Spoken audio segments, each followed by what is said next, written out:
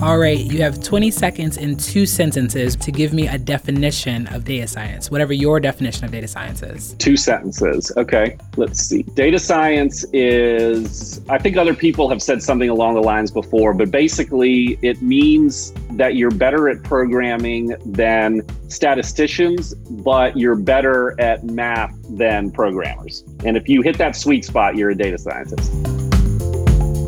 Welcome back to UVA Data Points. I'm your host, Monica Manning. Today we have a bonus episode featuring a conversation with Matthew Thomas, a data scientist at Inclusively and alumnus of the UVA School of Data Science's online MSDS program. In this episode, Matthew discusses how he works with his colleagues at Inclusively to create and maintain a job board specifically designed for job seekers with disabilities. Through this conversation, Matthew explains how typical job boards come with many built-in biases that can screen out qualified individuals, oftentimes without them even knowing. Matthew discusses the challenges of removing biases from algorithms, and he expresses the importance of honesty and self-criticism when examining a data science project. As Kathy O'Neill stated in the previous episode of Data Points, we should always be asking the question, for whom can this fail? Matthew's work is a good illustration of this sentiment in practice. In addition to discussing his work, Matthew also delivers solid advice for anyone seeking a similar career path in data science. So here's our conversation with Matthew Thomas. Alrighty, so we're gonna have you first introduce yourself and just give us kind of your background. Okay. So my name is Matt Thomas. I live in Fredericksburg, Virginia, and I work for a company called Inclusively, which is based out of Richmond, but our employees are kind of all over the country. And I got my master's in data science in the UVA School of Data Science online program. I was in the first cohort, so I graduated December of 2020. And I've been working with Inclusively since then. My job title is data scientist. And most of the data science work I do at Inclusively is either, business analytics. I'm managing their data analytics or doing machine learning around NLP, like text stuff, because we're a job board. So most of what I do is dealing with text. And I've been doing data science stuff probably since about 2018. Before that, I was a small business owner, so kind of a career change for me. But yeah. Awesome. That sounds like a lot of our online students, kind of that career change. That's really exciting.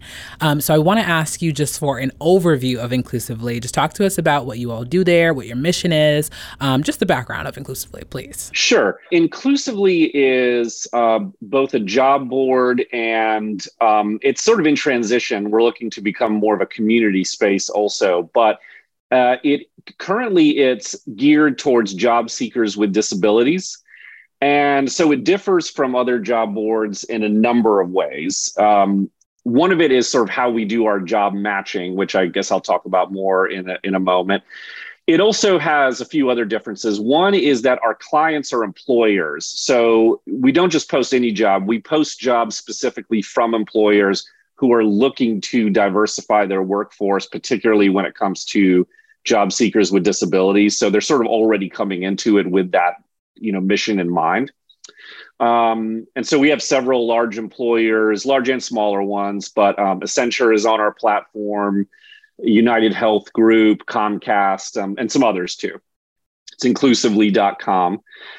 It also comes with features. For example, we make it much easier for job seekers to request, typically the term uses accommodations. Our website calls them success enablers, but for example, if you need something in particular, let's say, for example, you can only work remotely because of mobility issues, for example. You can sort of state that it's just part of the overall profile. The employers know it going in. The employers know for which jobs they're offering, which accommodations they can offer. It sort of streamlines that whole process, which makes it a lot easier for those job seekers. Most of the big job boards don't have anything with that. The only opportunity you get to discuss it with them is, if you're invited to an interview, if you make it that far. So we make that part of the process. And then, of course, there are other features too. Like I said, there's a community board where people can go and share their experiences, and we're looking to expand that. And then, of course, we have our own, we have a talent team actually that helps job seekers. So there's actual people that you can contact if you need assistance with anything or, to help employers as well. But we've also, it's kind of a constant work in progress, but we have our own job matching AI that we use. So we don't outsource that part. And that's another kind of one of our, big differentiators. So my other question is kind of going backward a little bit. So you talked about kind of a lot of text and machine learning, but what does a data scientist do in this environment specifically? Okay. So do you mean the machine learning part of what I do, like the AI I want it part all. of what I do? Okay. Well, we're a small company, so I wear several hats that maybe in a bigger company, a data scientist might not. So one of the big things I do is I manage basically the data analytics for the company. So we have business intelligence tools and dashboards that we create so that the business stakeholders, the higher ups, can make wiser business decisions. A lot of that is not machine learning that I do. It's mainly data engineering. So there's a database that lives in the cloud, and I do ETL, extract, transform, load functions, I guess is the word I'm looking for, to make it easier to use on our business intelligence platform. So that's all data analytics stuff. And I actually see that as an area of big growth in data science, kind of making that stuff more advanced. I'm realizing as I'm doing it, there's a lot of potential there. So in terms of the machine learning, what we do mainly is a lot of information extraction. So tech related to text. So a lot of what I do. So for example, we have to, the jobs are posted. And what a lot of my machine learning models do is extracts the information from those job postings that we need in order to find a good match for that job. So that could be things like hard skills. If it's a technical job, extracting programming languages, just as an example. It could be extracting degrees if the person, if a job requires a higher level degree, or if it doesn't, extracting that information. So it's a lot of algorithms like named entity recognition, where the idea is that instead of using a rules-based approach to say, okay, well, if you find one of these skills, extract it, it will know even if it's never seen it before. So that's kind of where the machine learning part comes in. Then when we extract that, we do something similar with the candidates. We extract their skills and so on from their resumes that they upload. And then the algorithms try to find a good match based on that. That's kind of the short version of it. So in that sense, it's similar to other job matching AI. They all kind of work like that. It's in the particulars where you differentiate. But so most of the machine learning I do is that, or text classification. For example, classifying, when someone posts a job, we have to classify it into a category to make it easier for our users. Is this a computer IT type job? Is this an administrative type job, legal, whatever? So yeah, almost all the machine learning I do is some sort of text based. Very, very cool. Thank you for sharing that. So another question for you, how does the Inclusively's algorithm differ from other job boards? So what aspects of the job postings, resume, et cetera, does a platform need to address that other platforms don't? Well, a lot of it has to do with how you use what information you extract and then how you use that information. So one of our differentiators is that a lot of job matching AI offers resume to resume matching, which from a pure machine learning standpoint is kind of easier because you're matching like to like. So in other words, you present, let's say you're hiring for a particular position, you may have a resume that you hold up as kind of an ideal, like I want resumes that look like this resume because people with this resume have been successful in our company in the past. And we don't do that at all. Because even though, again, from a machine learning standpoint, it's probably easier to do it that way, it is in our view basically impossible to avoid perpetuating biases by doing it this way, even if you're doing it inadvertently, because these algorithms are deep learning algorithms, and deep learning can find stuff sometimes that you don't necessarily, or make connections that you don't necessarily want it to make. So what can end up happening if you take that approach is that you end up with a workforce that kind of looks like the workforce you already have, which is probably not your goal if what you're trying to do is, have more, for example, be more inclusive of people with disabilities. So we don't do that at all. The other thing that we do that differentiates us is that we're very careful how we extract and use soft skills. So harder skills are a little bit easier. If an employer has a job and it's a software engineer and you're mainly programming in Java, then you extract that skill and then you look for resumes that have that skill. So that's a little more straightforward. But a lot of jobs, will post soft skills in that we may or may not want to extract. So if the job is a customer service related job, we may extract that and then look for resumes where someone has some sort of customer service experience. And that could be a lot of different things. That could be in hospitality or whatever. And we may use that to match. But when jobs say things like excellent interpersonal and communication skills, we won't extract that or look for it because number one, it's too vague. And number two, those things can sometimes scare off or discourage, I should say, people with some types of disabilities from applying. Even if it's not really that crucial for the job. A lot of jobs will just include this kind of boilerplate language. That's one example. There are a lot of others. So when I go through, where I look for that is in the data labeling process. When I go through jobs, in order to create my machine learning models, I don't have ready-made. I have to create my own data. So I go through jobs and I'll label different skills and what type of skill it is.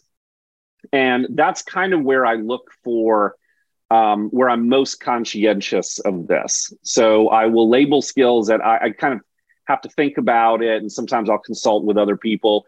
Is this something that we want to extract and use, or is this something that is just going to have a negative effect?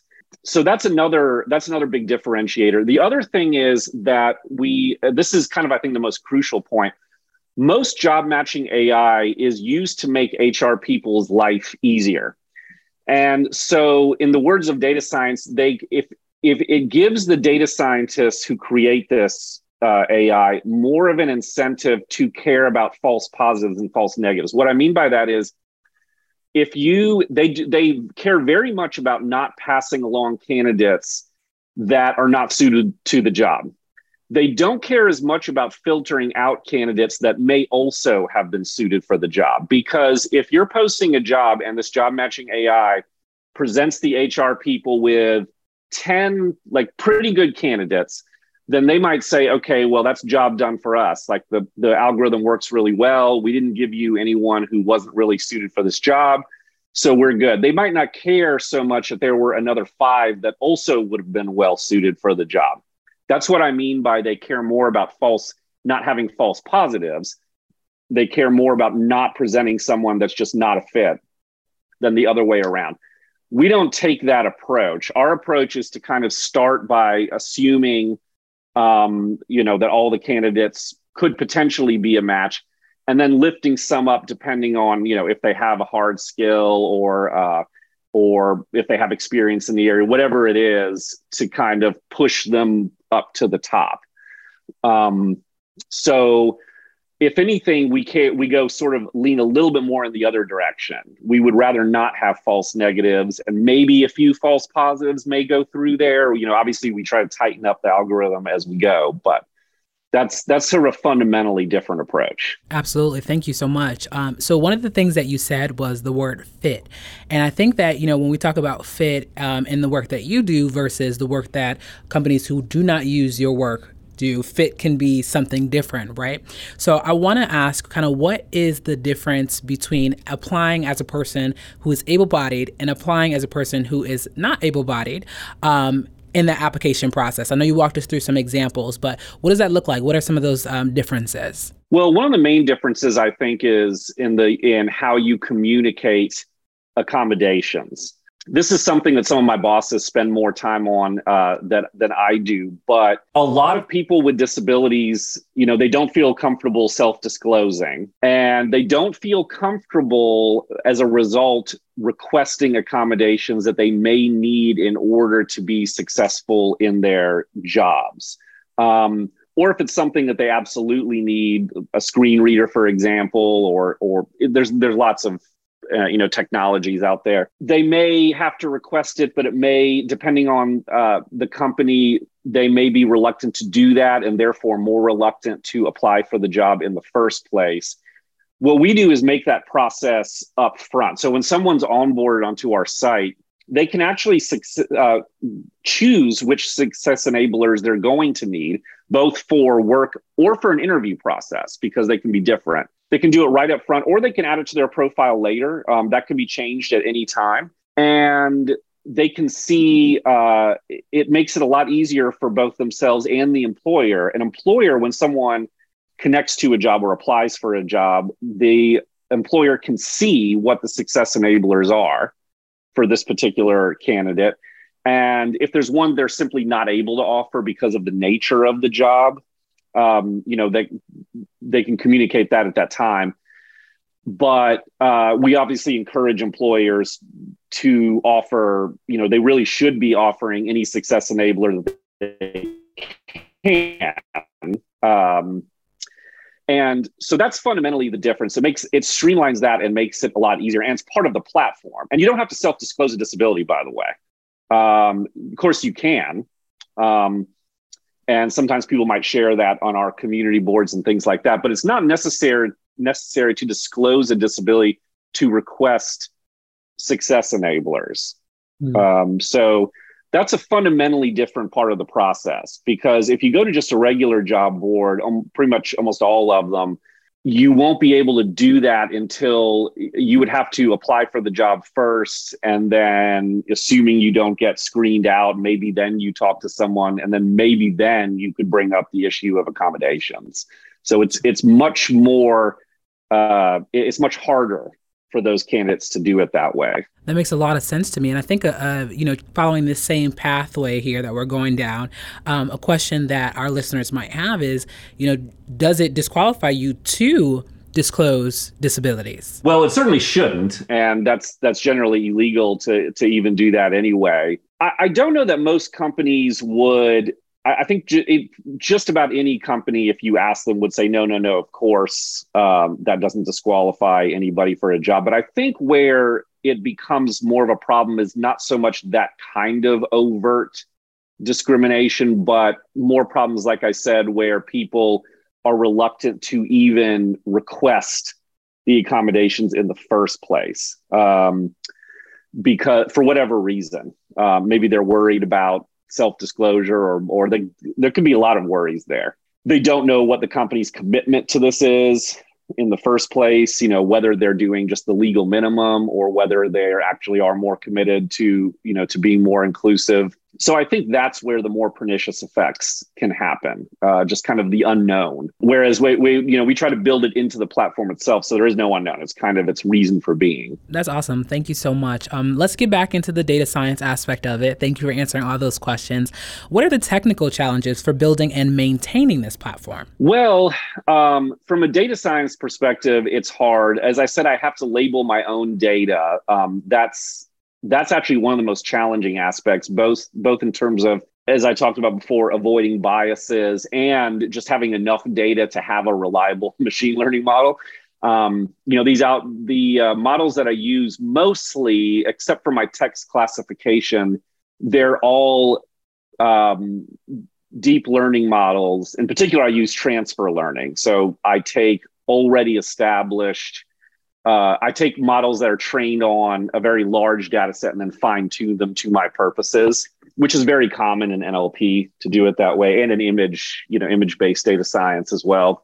So having enough data to do that is always a challenge. There's also model drift. So that's usually when your data becomes a little bit stale. So what happens is that the data that I use to train the models is based on jobs that have already been posted on the site. And that works great for a while. But as we get more employers and more different types of jobs, I have to then, include those. So it's not one of those things where I can always, I just create the model, put it out there and go, okay, job done. I'm kind of like every once in a while, I have to label more data and then fine tune the model again. And that's never going to stop. That's going to be a constant ongoing process. Another technical challenge, this is common in text applications, is also model size. So because I use a transfer learning approach, these models are quite large. Even the smaller ones, 500 megabytes, and they can get a lot bigger than that. That's just a challenge from a computational aspect. Deploying these models in production can be computationally expensive and financially expensive also when you're using platforms like AWS. So I try to minimize that. I try to use the smallest model sometimes that I can and still be effective. Sometimes especially with text-based models, you get diminishing returns. Like a model that's 10 times the size of another one is not 10 times better. The difference in accuracy might be 1%. So, not worth necessarily all that extra expense. I also try to use the same model for different tasks. So multitask learning, that's something that's becoming more popular in this space, natural language processing, for basically the same reason. So you use the same model. What it might be used for named entity recognition, which is basically token classification. If any of the listeners have done any work in this space, you're classifying words basically instead of documents, words or phrases. You might use the same model for that as you do for part of speech tagging or something else. The library I use for that, if any of your listeners are curious, is Spatie. Spatie is a great Python library. It's very good at this multitask learning, and it does pipelines where you can sort of deploy multiple models at once. And that avoids some of that overhead. But yeah, just model size is a problem. Well, thank you so much. You talked about having to talk to your colleagues and kind of do some introspective work on some of the ethics of the language that you find on job postings. Talk to me about any advice that you have or just your response to what is a data scientist's responsibility to ethics? Well, I think you have to think very hard about the impact. If you're designing an algorithm that's going to go to production and people are going to use, in our case, employers are using the algorithm in the sense that they're the ones looking at the recommendations, but then the candidates are themselves being recommended. So your algorithm has a real effect on people. And especially for something like this, where you're talking about finding jobs, you have to think really hard about how your algorithm works. That's number one. And I think you have to think really hard about how competing algorithms might be falling short in this space. So what you don't want to do as a data scientist is, obviously you want to think about things like model accuracy. What approach is most likely to yield, the most accurate model, and or what tool should I use?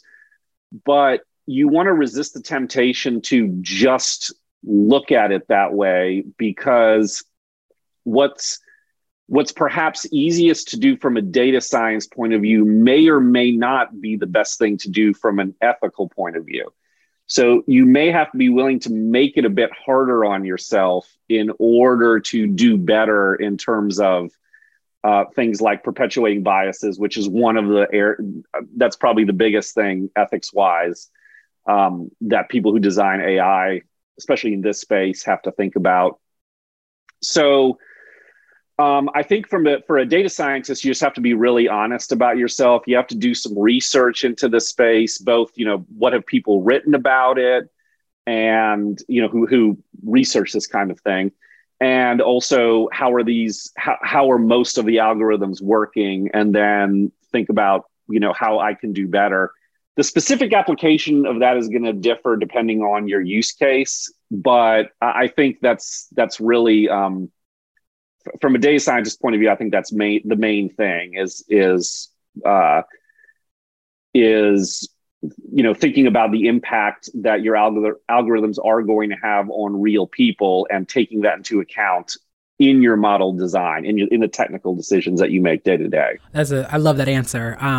My last question is, what has the response to this platform been? I think most of the employers that we have dealt with have been pretty enthusiastic about using the platform. Generally, I think particularly the clients that we already have kind of realized that they need to do better in this space. They want to diversify their workforce, particularly when it comes to people with disabilities. So they're enthusiastic about the technology in the first place. Candidates, of course, we've had a lot of positive feedback from people. In particular, they like being able to. I talked a lot about the success enablers, before. That's an area where we get a lot of positive feedback because there's not a lot out there that helps people with that. We're still pretty young. It's still a small company. And so obviously we're, in the process of expanding and building out our platform more and more. So I think as we continue to add features, we're going to, become better and better known, I guess. But we've certainly helped quite a few people find roles, and we do find that the clients that engage on our platform the most, check in the most, look at the most recommendations, definitely see the best results. They get the most hires, they get the most interested candidates.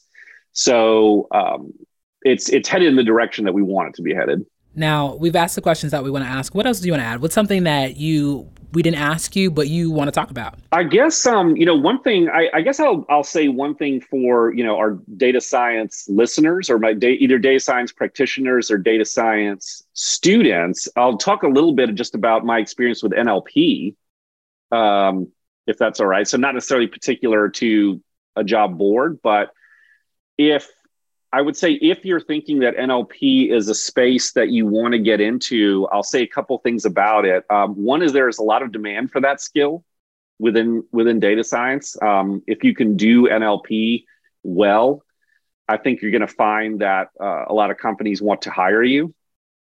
I will say it's more programming focused than it is mathematics focused.